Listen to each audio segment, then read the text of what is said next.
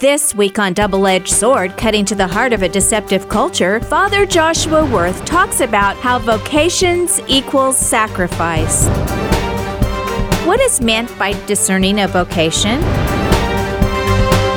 Should everyone discern a vocation? Well, let's find out. Father Joshua is being interviewed by Divine Mercy Radio's on-air host, Cody Marinser. Father Joshua Wirth is in here with us today. Father, it's been a little while. Yeah. Haven't spoken to you in a while. Yeah. Every once in a while, I've got Father Joshua's phone number. I'm not going to share it with the rest of you.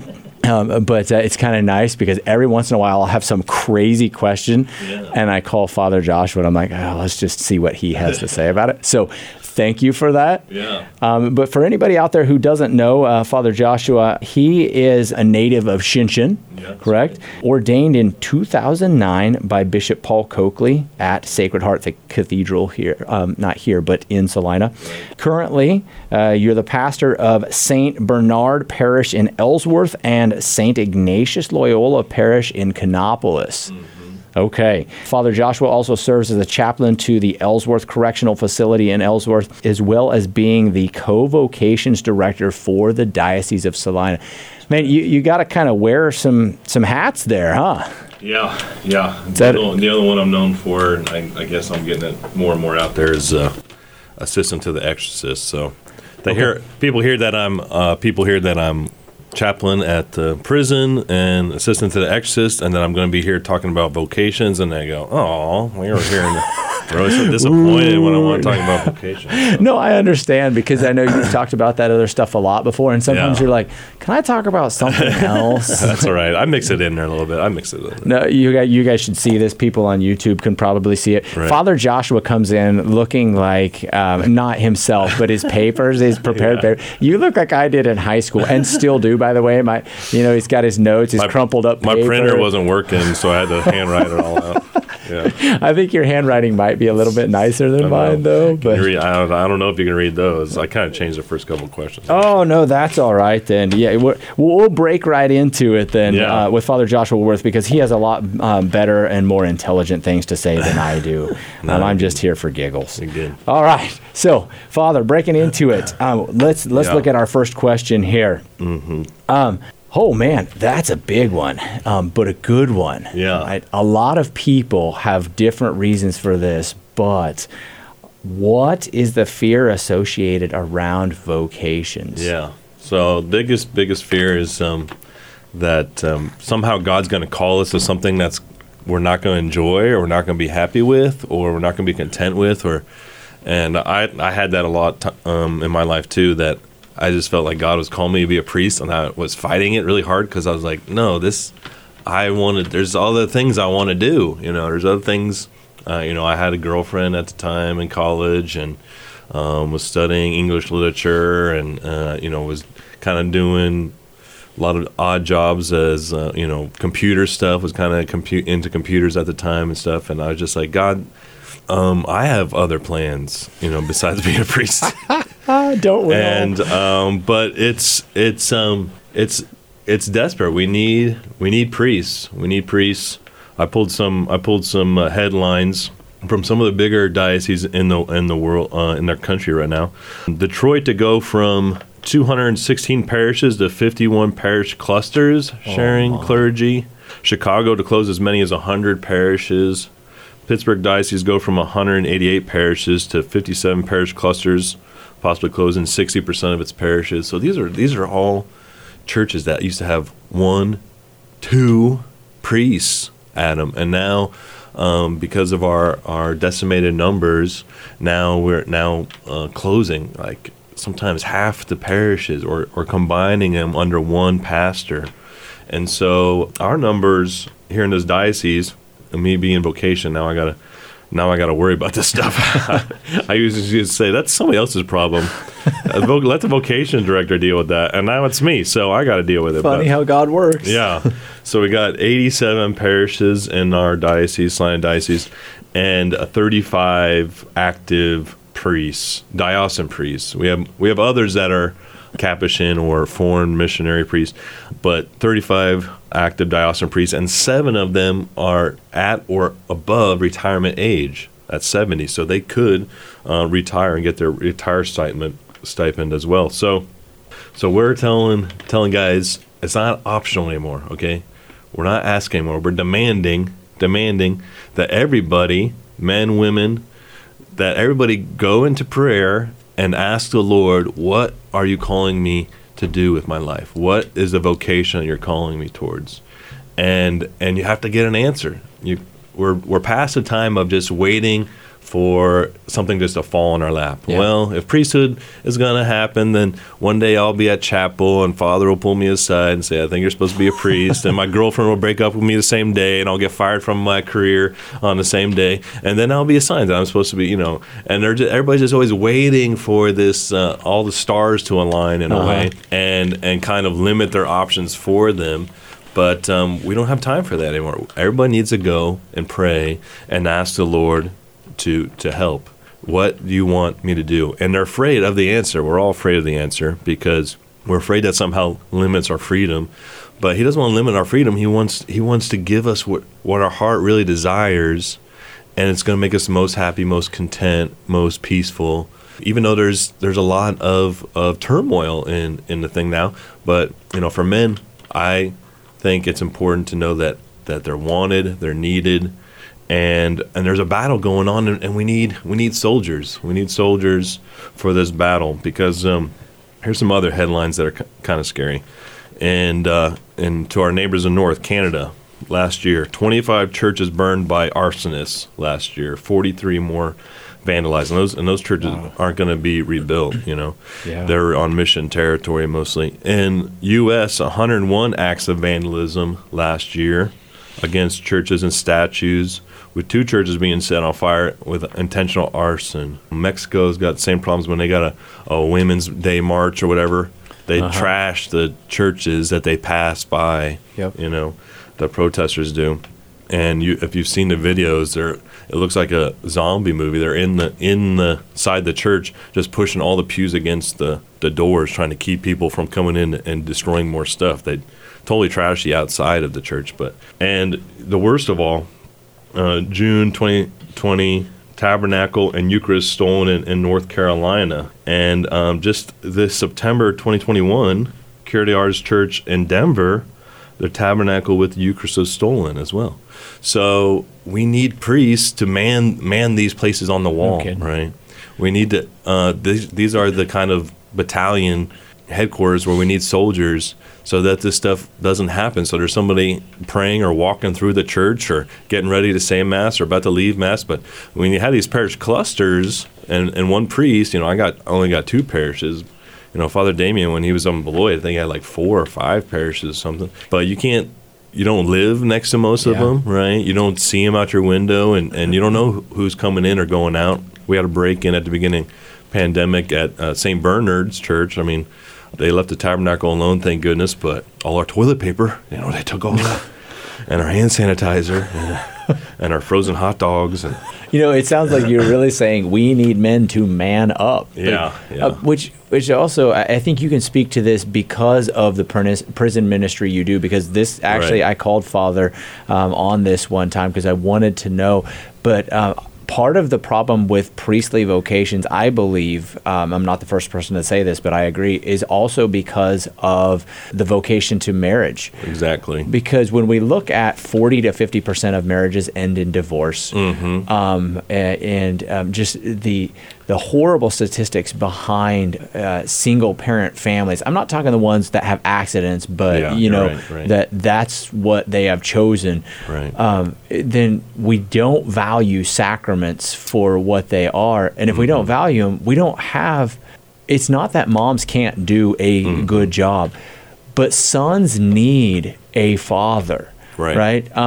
Kids need both parents to see how they're supposed to work together. And if a young man does not have a father or a fatherly role model to raise him up and say, what is God asking you to do?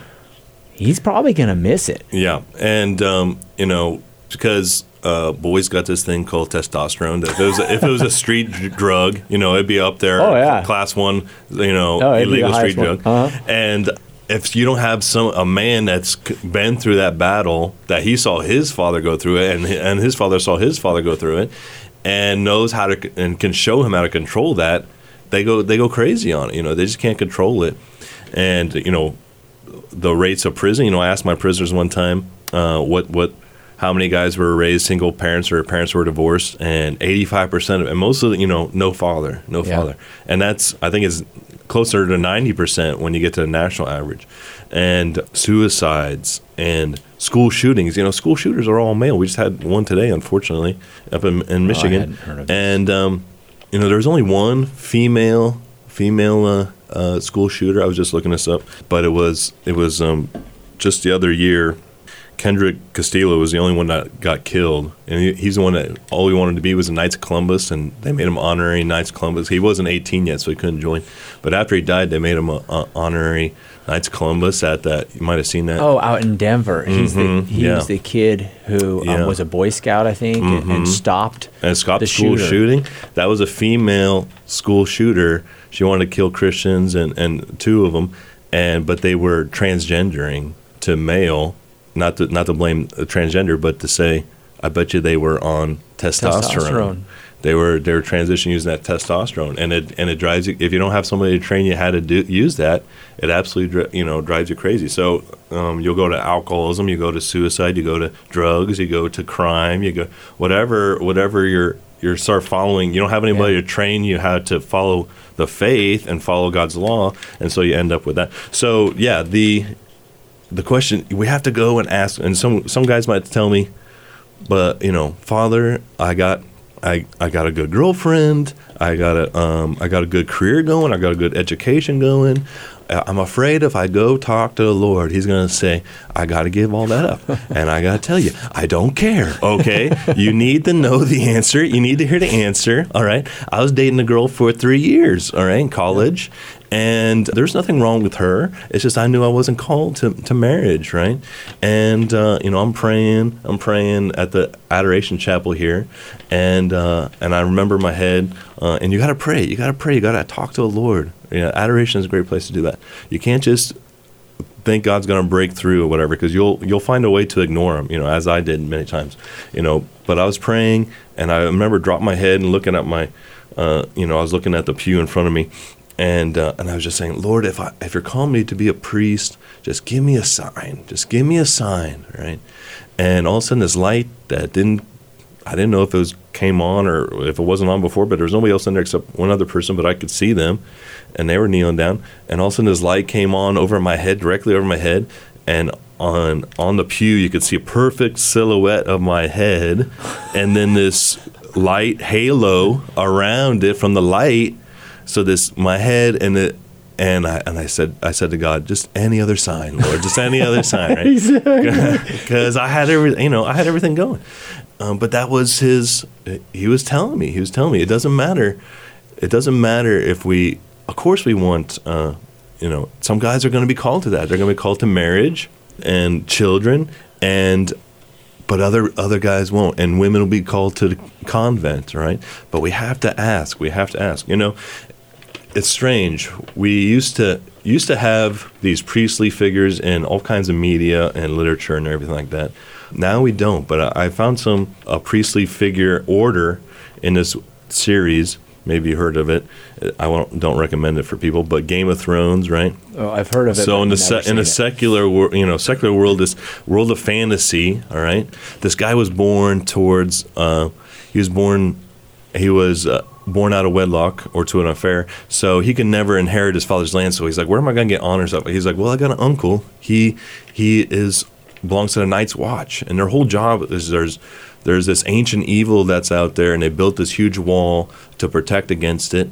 And they kind of thought, it's been so long now since the evil's attacked that they kind of think it's a myth and stuff, but still it's an honorable job. But you have to be celibate to do it, right? Because your whole job is just being on this giant 300-foot wall, or no, it's 700-foot wall, and it's 300 miles long, and there's 12 towers on there, and 1,000 guys in each tower, and you have to totally devote your life to it. So he goes to that, but he finds out that nobody takes it serious anymore. It's all just a joke. And the towers have been abandoned, and there's maybe 3 towers left and there's maybe 100 guys there. And some of the guys, they joined the other side. They went over to the wildlings on the other side, the kind of pagans on the other side. And he said, am I going to take this serious when nobody else took this serious, right? And him and his brothers that he's there with, they go off to take the Night's Watch oath. And they're like the seminarians, right? They're like brother seminarians. And this is the Night's Watch oath. And this is the secular world calling out for heroes, for men, right? And this is the Night's Watch oath. It says, night gathers, and now my watch begins. It shall not end until my death. I shall take no wife, hold no lands, father no children. I shall wear no crowns and win no glory. I shall live and die at my post. I am the sword in the darkness. I am the watcher on the wall. I am the fire that burns against the cold, the light that brings the dawn, the horn that wakes a sleeper, the shield that guards the realms of men. I pledge my life and honor to the Night's Watch for this night and all the nights to come. Wow. And if that doesn't get your blood Holy going cow, it gave me a little for bit battle, of shivers here. right? If that doesn't get your blood, guys, if that doesn't get your blood going for battle, then I don't want you, okay? For a priest, we need some soldiers, okay? We need some soldiers that hear that call, and that's what's so interesting is that a lot of priests, they kind of join to kind of be, and this is fine. There's nothing against their priesthood, but they joined in the '60s when. You never ran into somebody that was an atheist, rarely. You never ran into somebody that was in the occult. You never ran into somebody that was said they were a Satanist or said they were a witch or anything like that. And so I have priests, I tell them I'm assistant exorcist, and they go, I went my whole priesthood, 50 years of priesthood, and I never had to deal with that stuff. And it's almost like the story here in Game of Thrones where there's this ancient evil, but it's been defeated for so long that people just thought that was a myth, that it was a joke and nobody needed it. But now there are so many witches and Satanists and people in the occult and atheists attacking the faith that there are dioceses that are training all of their priests to do minor exorcisms of a place because people have their renters move out and they go in there and there's pentagrams everywhere, right? Holy and they were cow. doing all kinds of stuff everywhere. I tell a priest that's been ordained 50 years about that, and he just never heard of it. It just never happened, right? And so we need men of sacrifice. That's what this is. Somebody that will take no wife, hold no lands, father no children. He's got one mission, and that's to serve the Lord in the church, and that's all he's devoted towards. And we need that.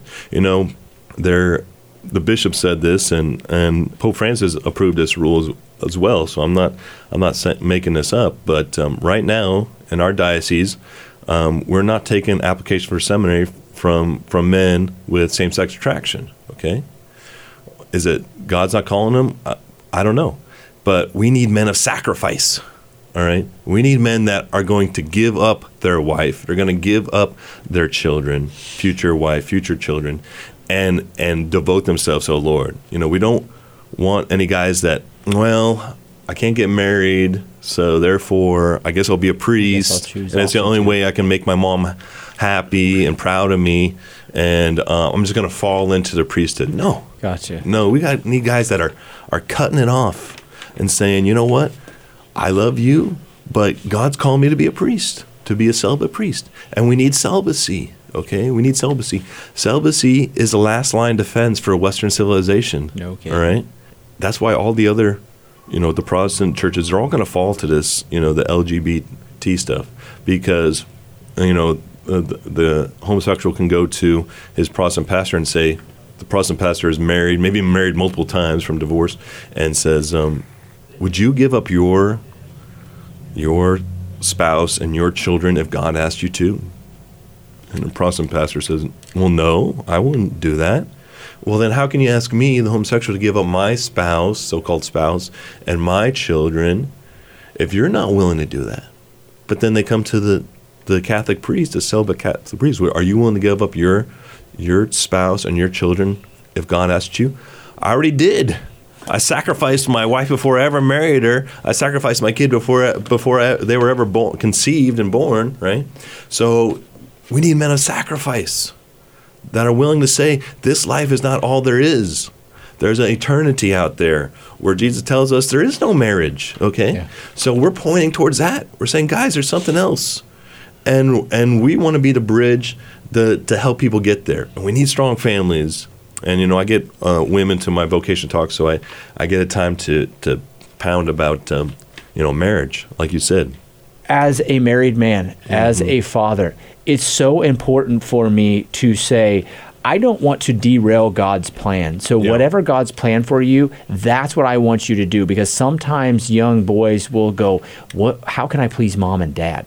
I don't want that. And I also want my sons to know, if God calls you to the priesthood, then you have no greater calling. Please follow that. If he's calling you to be a husband, then that is awesome. Please do that. Yeah.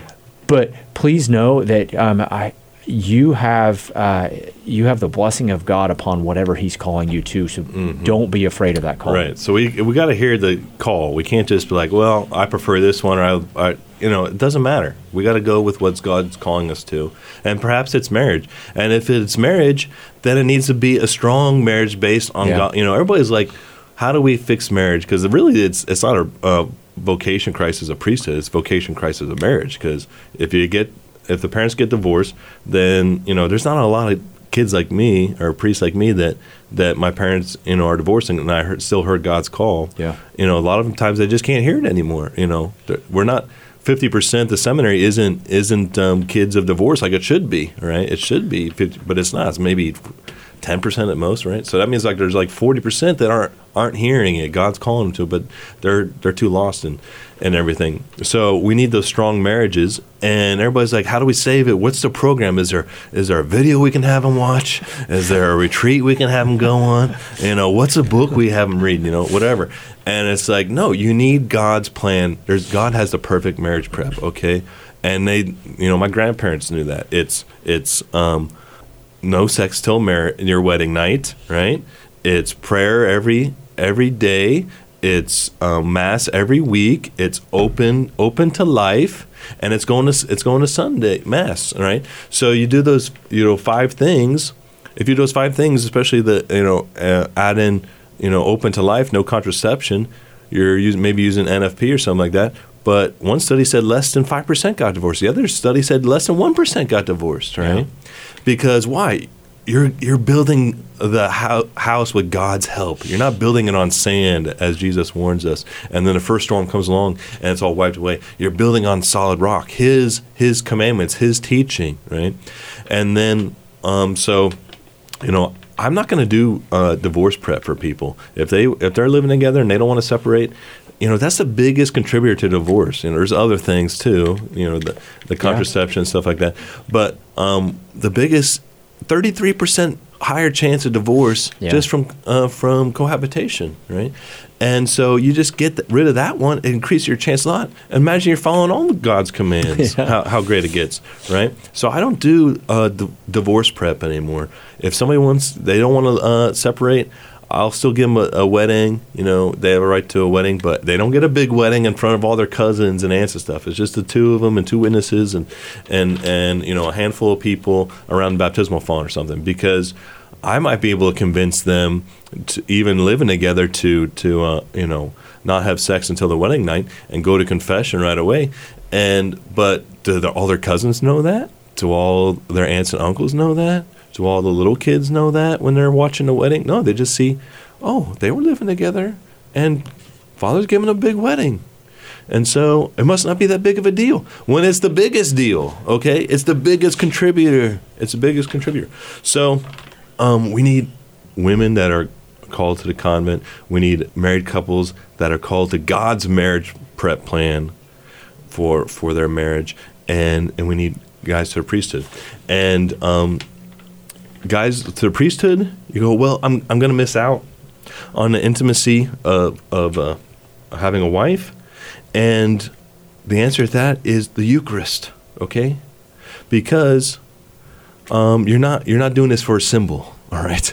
Yeah. I tell this to the prisoners, and it works for celibate men too and stuff. But say you're getting married, and you've been waiting till wedding night.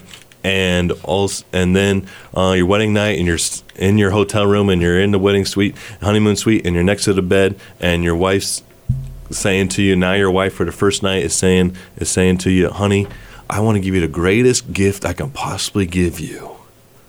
And then she pulls out a picture of herself, says, just look at that whenever you want to think of me and remember me. Good night. And the prisoners are like, I could think of something better that she could give me, right? The gift of yourself. The greatest gift is a gift to yourself. So if the Eucharist was just a simple, then no, I wouldn't be doing this. But when Jesus is saying, during those words of consecration, he's saying, this is my body given up for you. This is my life given up for you. I'm saying it to him back. This is my life given up for you. Lord, I'm giving everything for you. As he says in the scriptures, anybody who's given up wife and children and lands and glories and honors and crowns are going to be rewarded with 100 times more in this life and the next, with persecutions. That's a cross. Cross is always there too, with persecutions. But that's the beauty of it is the intimacy. That's why you see some priests on their first mass when they're saying those words to Jesus, and Jesus saying that they're crying on their first mass. Nuns have that with it, that they're the bride of Christ, and that's the intimacy every time they receive communion, the exchange of bodies, and an exchange of life. And for the married couple, my grandparents tell this great story back in the day when they didn't have all this crazy sex. Said, how did people ever figure that stuff out? They've been figuring it out for a long time, right? Without all these graphic books and stuff and the terrible pornography books they got in schools. But so they would get married on the Saturday. That wouldn't count towards Sunday obligation. So the newly married couple, this is when a priest got a good couple, is they come to church on Sunday morning after their wedding night, right? And they go up to communion, and my grandparents are still right, and they come back from communion, and they're crying. The men are crying, the women are crying. And they say, why are you crying? Why are you crying? And they said, I've been receiving communion my whole life, but this is the first time I understand what he means. This is my body given up for you. Yeah. They were virgins. They got married. They were open to life on their wedding night. And a total gift of self to each other. Then they can understand the Mass better. They can understand communion, the Eucharist better. It's not just a symbol, God just giving you a little picture of himself saying, remember me, right? It's the exchange of selves, right? Who we are. And so you're not alone. I get to kiss whatever your love language is, right? I get to kiss the altar when I start Mass. I get to kiss the gospel. I get to kiss the altar and I get to exchange selves with the Lord during the words of consecration, and then I get to kiss the altar again when I leave. All right. We don't think about that. That's the intimacy. I'm glad that you just said that, because as a layperson, I do not think of that. I mean, I've noticed it, and I think it's a beautiful thing, but I do not think of it in the way that you just said. And that's something we lost. Something we lost because we just think as a priesthood it's just another one of those as things a job. they do. Yeah, it's just a job. That's the way he clocks in. No, it's a relationship. It's a relationship. And in fact, when Jesus on the cross, when he said, it is finished, another way to translate that is, it is consummated. He had given everything to his bride, right? And the church, and that's us. And it's consummated. And the church is my bride. And sometimes your bride will do annoying things. There's things you love about your bride, and you can't wait to give her the kiss on the altar and stuff. And there's things about your bride that are annoying and drive you nuts. But that's part of the relationship and the giving back and forth. Is learn how to deal with that. I've been saying this all day, honey. I love you because I know you have to put up with me. And what you're talking about is in everything that we're hearing. I think the one common theme, and I actually I heard a guy say this, and it's helped me so much with marriage preparation couples that I walk through it. I asked them, what do you think is the most important thing in marriage? And almost verbatim, most couples will say communication. And I would say, yeah, that's pretty important. But I was listening to a Catholic speaker that said there's something more important than that: sacrifice. Yep, I was just about to say it. And I was like, so true. That's what people what does a priest teach a married couple about being married? Sacrifice. What? It's like we live a life of sacrifice. Married couples live a life of sacrifice, and sometimes you gotta give everything and you get nothing in return, right? But you do that because you love. We especially see that with kids, where we're just giving everything to them, and we wish we could be sick instead of they be sick, and we wish we could take it on. That's the way Jesus is towards us. He wishes, he'd see somebody sick, he would groan because he'd take that sickness out of them and he'd experience all the isolation, all the fear, and he just groaned. Because he didn't want them to be sick. He wanted sickness to be onto himself. And so the giving that person sacrifice, and of course the cross, that's when he said, it is consummated, because he took all the evil of the world and put it on himself. Took it, like a divine blood transfusion I often talk about. Gave us a little exchange. He took our sin and gave us a drop of his divine blood. And that has infinite grace in there if we cooperate with it. We need to take a short break right now, but don't change that dial. We'll be right back with more about Vocations Equals Sacrifice with Father Joshua Wirth.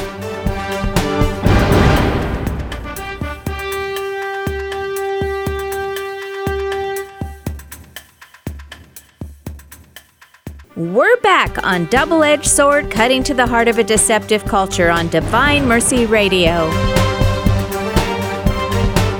Father Joshua Wirth. Vocations Equals Sacrifice. Cody Marinser conducts the interview. We have Father Joshua Wirth in here talking to us about vocations. We've been having an amazing discussion talking about sacrifice, and I think we'll jump back into it because here's what I see with the problem. We live in a contraceptive culture, very, very much so. Nobody can deny that. Nobody in the secular world will deny that. Yeah. And because of that, we don't know how to sacrifice. We live, everything else we have, our phones, fast food, everything is instantaneous. Yeah.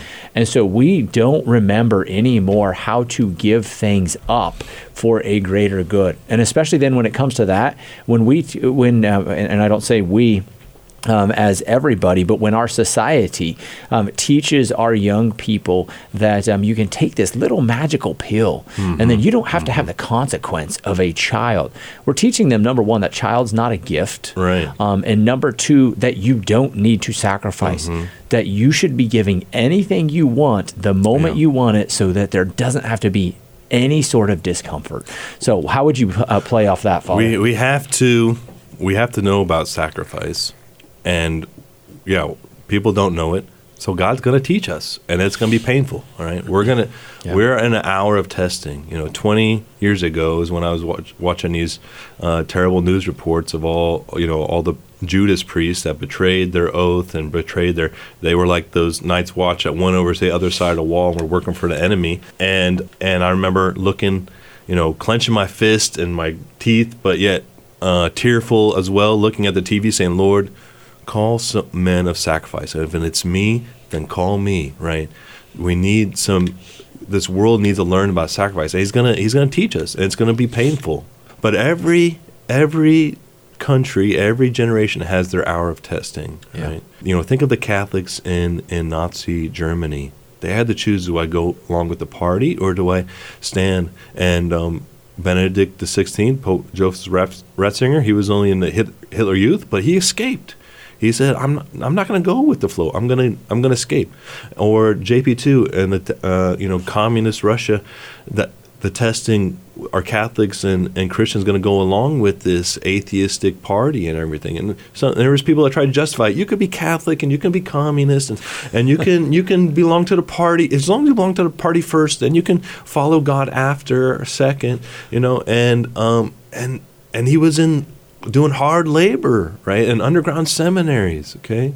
Or the black shirts in Mussolini, Italy. All the Catholics that had to decide whether they were going to follow Mussolini, and so there was the black shirts under Mussolini, Italy. There was the red shirts, Stalin and communism.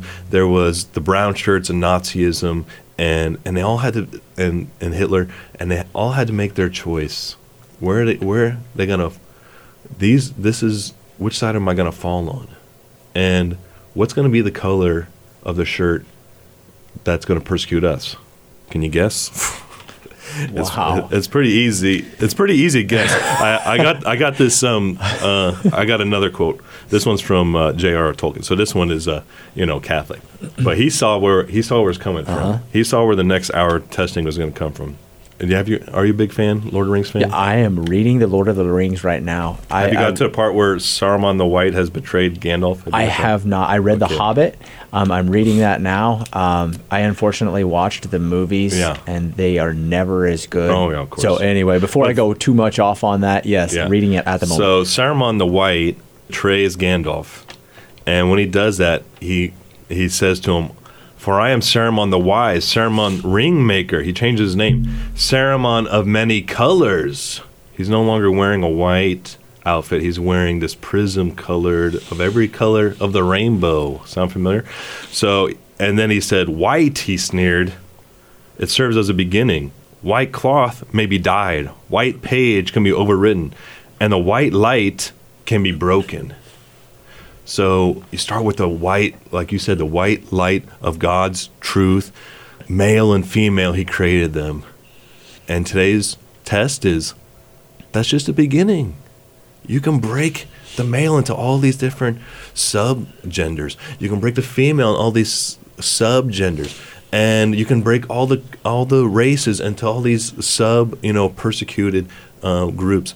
And, they try to put 72 genders on Facebook, and people complained because they couldn't find their gender on there. All right, they came up with all kinds. So finally, they just put a blank space, fill in your own gender, right?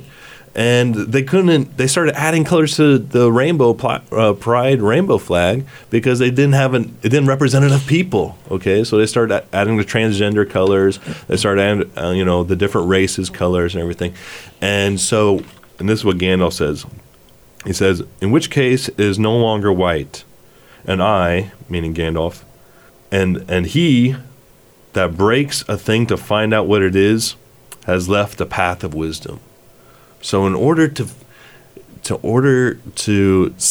start that path and say, the white light of God's truth about race and racism and everything like that, that we're just one human race, that's just the beginning, and let's break it. Well, then you're going to cause all kinds of dysfunctions to society when you do that, right? Martin Luther King, he brought everybody under what? Christian teaching. Said, "I'm a Christian and I'm a man," and they'd wear a nice suit and they'd wear protest.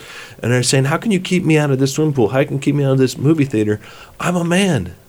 I'm a Christian, and I'm one of you. We belong to the same race." But now it's, you'll never understand me. You don't know who I am. I'm something different, and what I am, isn't even a label for, and you'll never be able to make up for whatever crimes you've done against me, right? So everything's being shattered. So what are we going to be persecuted by? Most likely those people that burnt down the churches in Canada, they went back to their car and they had a rainbow-colored coexist bumper sticker on there, right? I think that they are the tolerant, coexisting, I'm accepting of everybody except for anybody that says they got the truth. Anybody that says they got objective truth to measure myself by, they got to go, and their institutions got to go, and they got to be obliterated. Yeah, it's funny that you say that. There's Christians being persecuted in the Middle East. Their hour testing is whether they deny Christ or they get executed, right?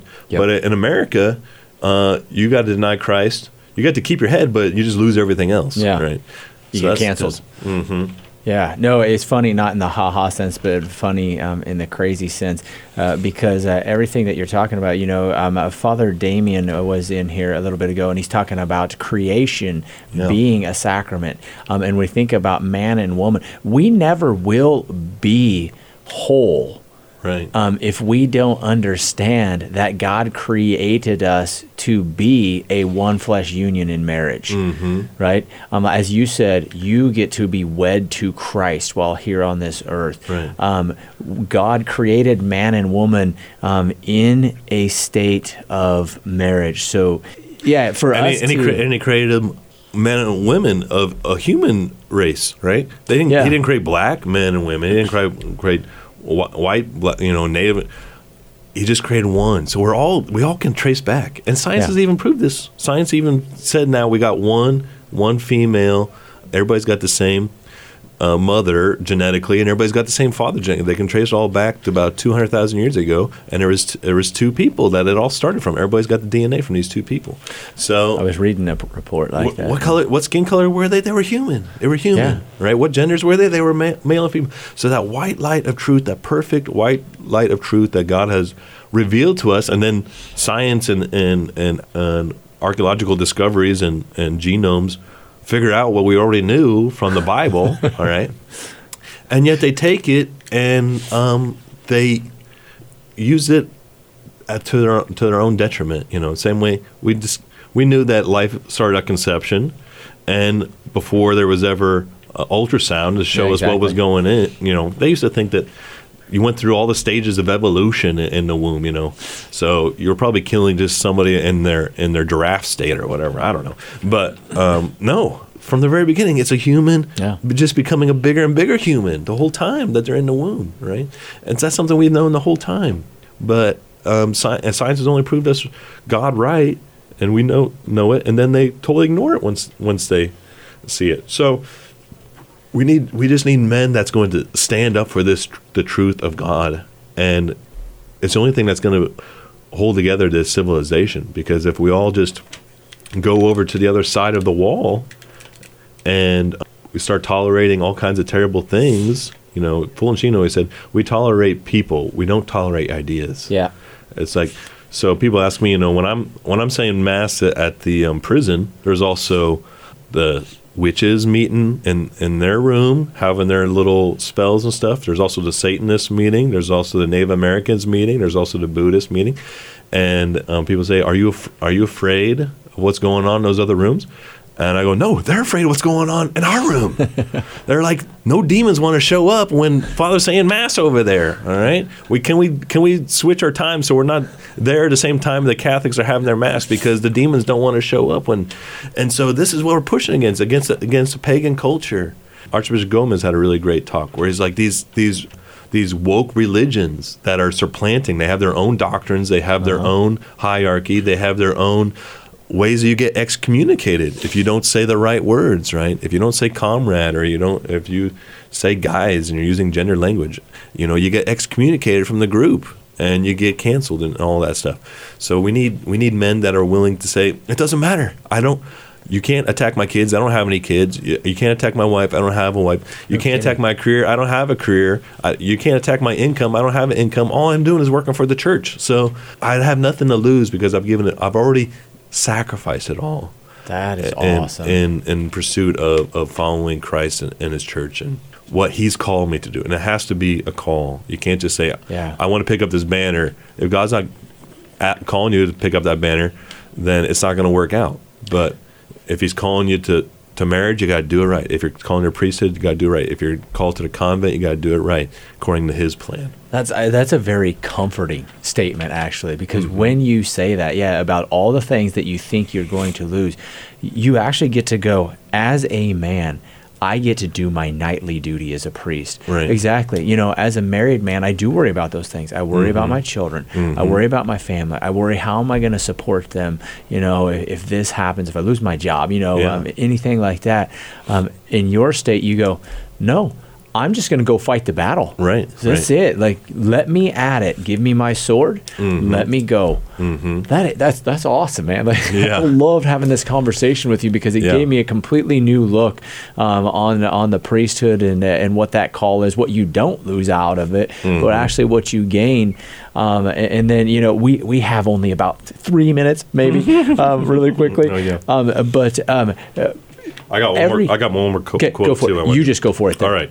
So complimenting the quote from the Night's Watch from the fiction, I think this could be the priest, but really any Christian's oath, but really the priest.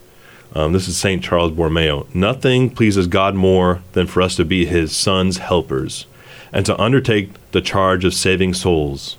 Nothing brings more joy to the church than those who restore souls to spiritual life, thus despoiling hell, defeating the devil, casting out sin, opening heaven, making the angels glad, glorifying the most holy Trinity, and preparing for themselves a never-fading crown. So in that first one, they would wear no crown and win no glory.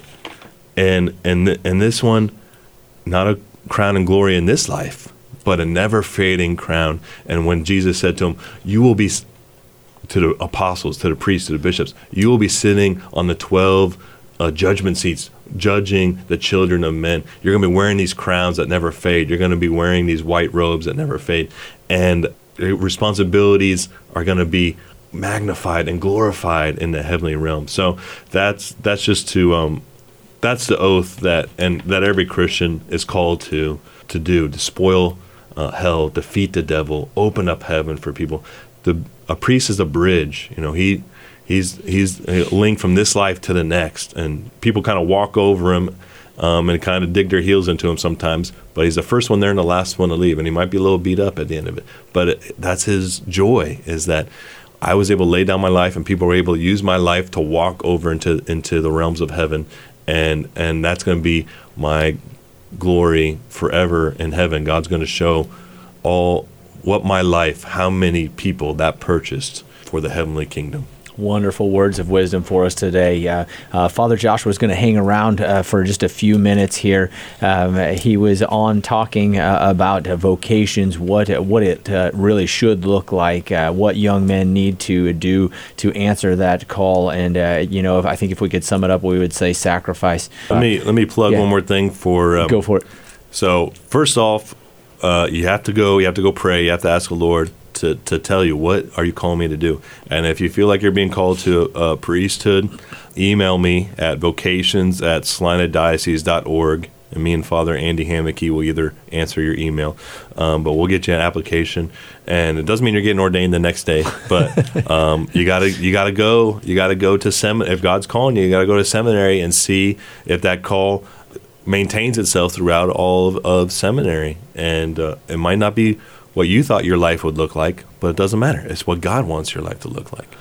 And you will be blessed. Yeah, definitely. Blessed. Yeah. Thank you for tuning in to Double-Edged Sword, Cutting to the Heart of a Deceptive Culture. If you're a business or service that can support this Double-Edged Sword show, please note that your underwriting will run 3 times during this show, which runs 5 times a week. Just call 785-621-4110. You're listening to Divine Mercy Radio 101.7 KJDM, Lindsborg, Salina, 105.7 KMDG, Hayes, 88.1 KRTT, Great Bend, and 88.1 KVDM, Hayes. If today you hear his voice, harden not your hearts.